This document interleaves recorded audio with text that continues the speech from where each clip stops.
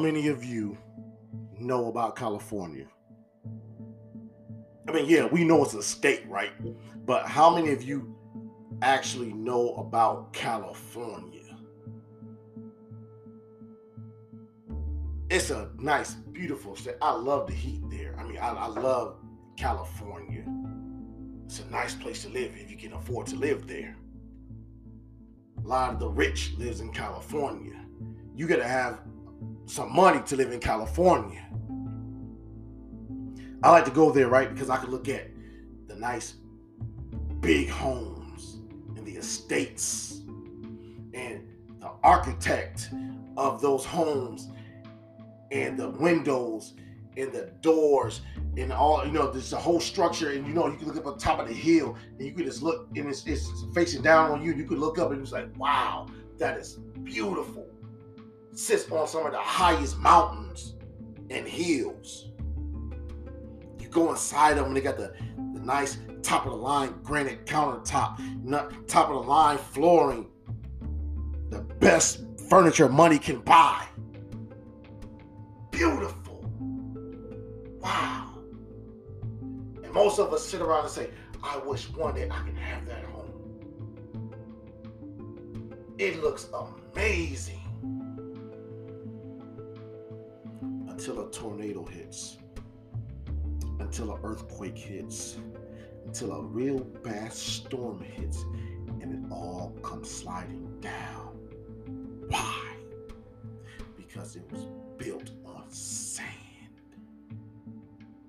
So now what you see is a house sliding down on a mudslide. At some point, it's going to crash. It's going to demolish, and it's not going to be any good anymore. That $1 million home is now to zero.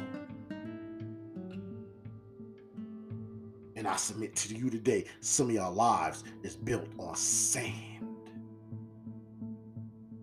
You look good from the outside. On the inside, everything looks A-okay. You got your hair done. You got your nails done. You got your dresses on. You men been in the gym. They working out, trying to create this certain image about themselves so women can scream and yell at them. They got the finest cars. They got the finest shoes on their feet. The finest watches. Y'all looking good. Y'all like a power couple. And then you say, I do. Oh my God, what a beautiful wedding. You enjoyed your time. It was the best of the best weddings a person could ever be at. Until you get home and everything comes sliding down. Until you get home and she's looking at you and she says, I don't like you. When you get home and money run out and bills are due. When you get home and the electricity's about to be cut off. When you get home and then now you're about to lose your job. All these things are happening in your life. What are you going to do? What are you going to do? Because you was not built on a foundation. You were built on sand. What are you going to do now? Can you stay put?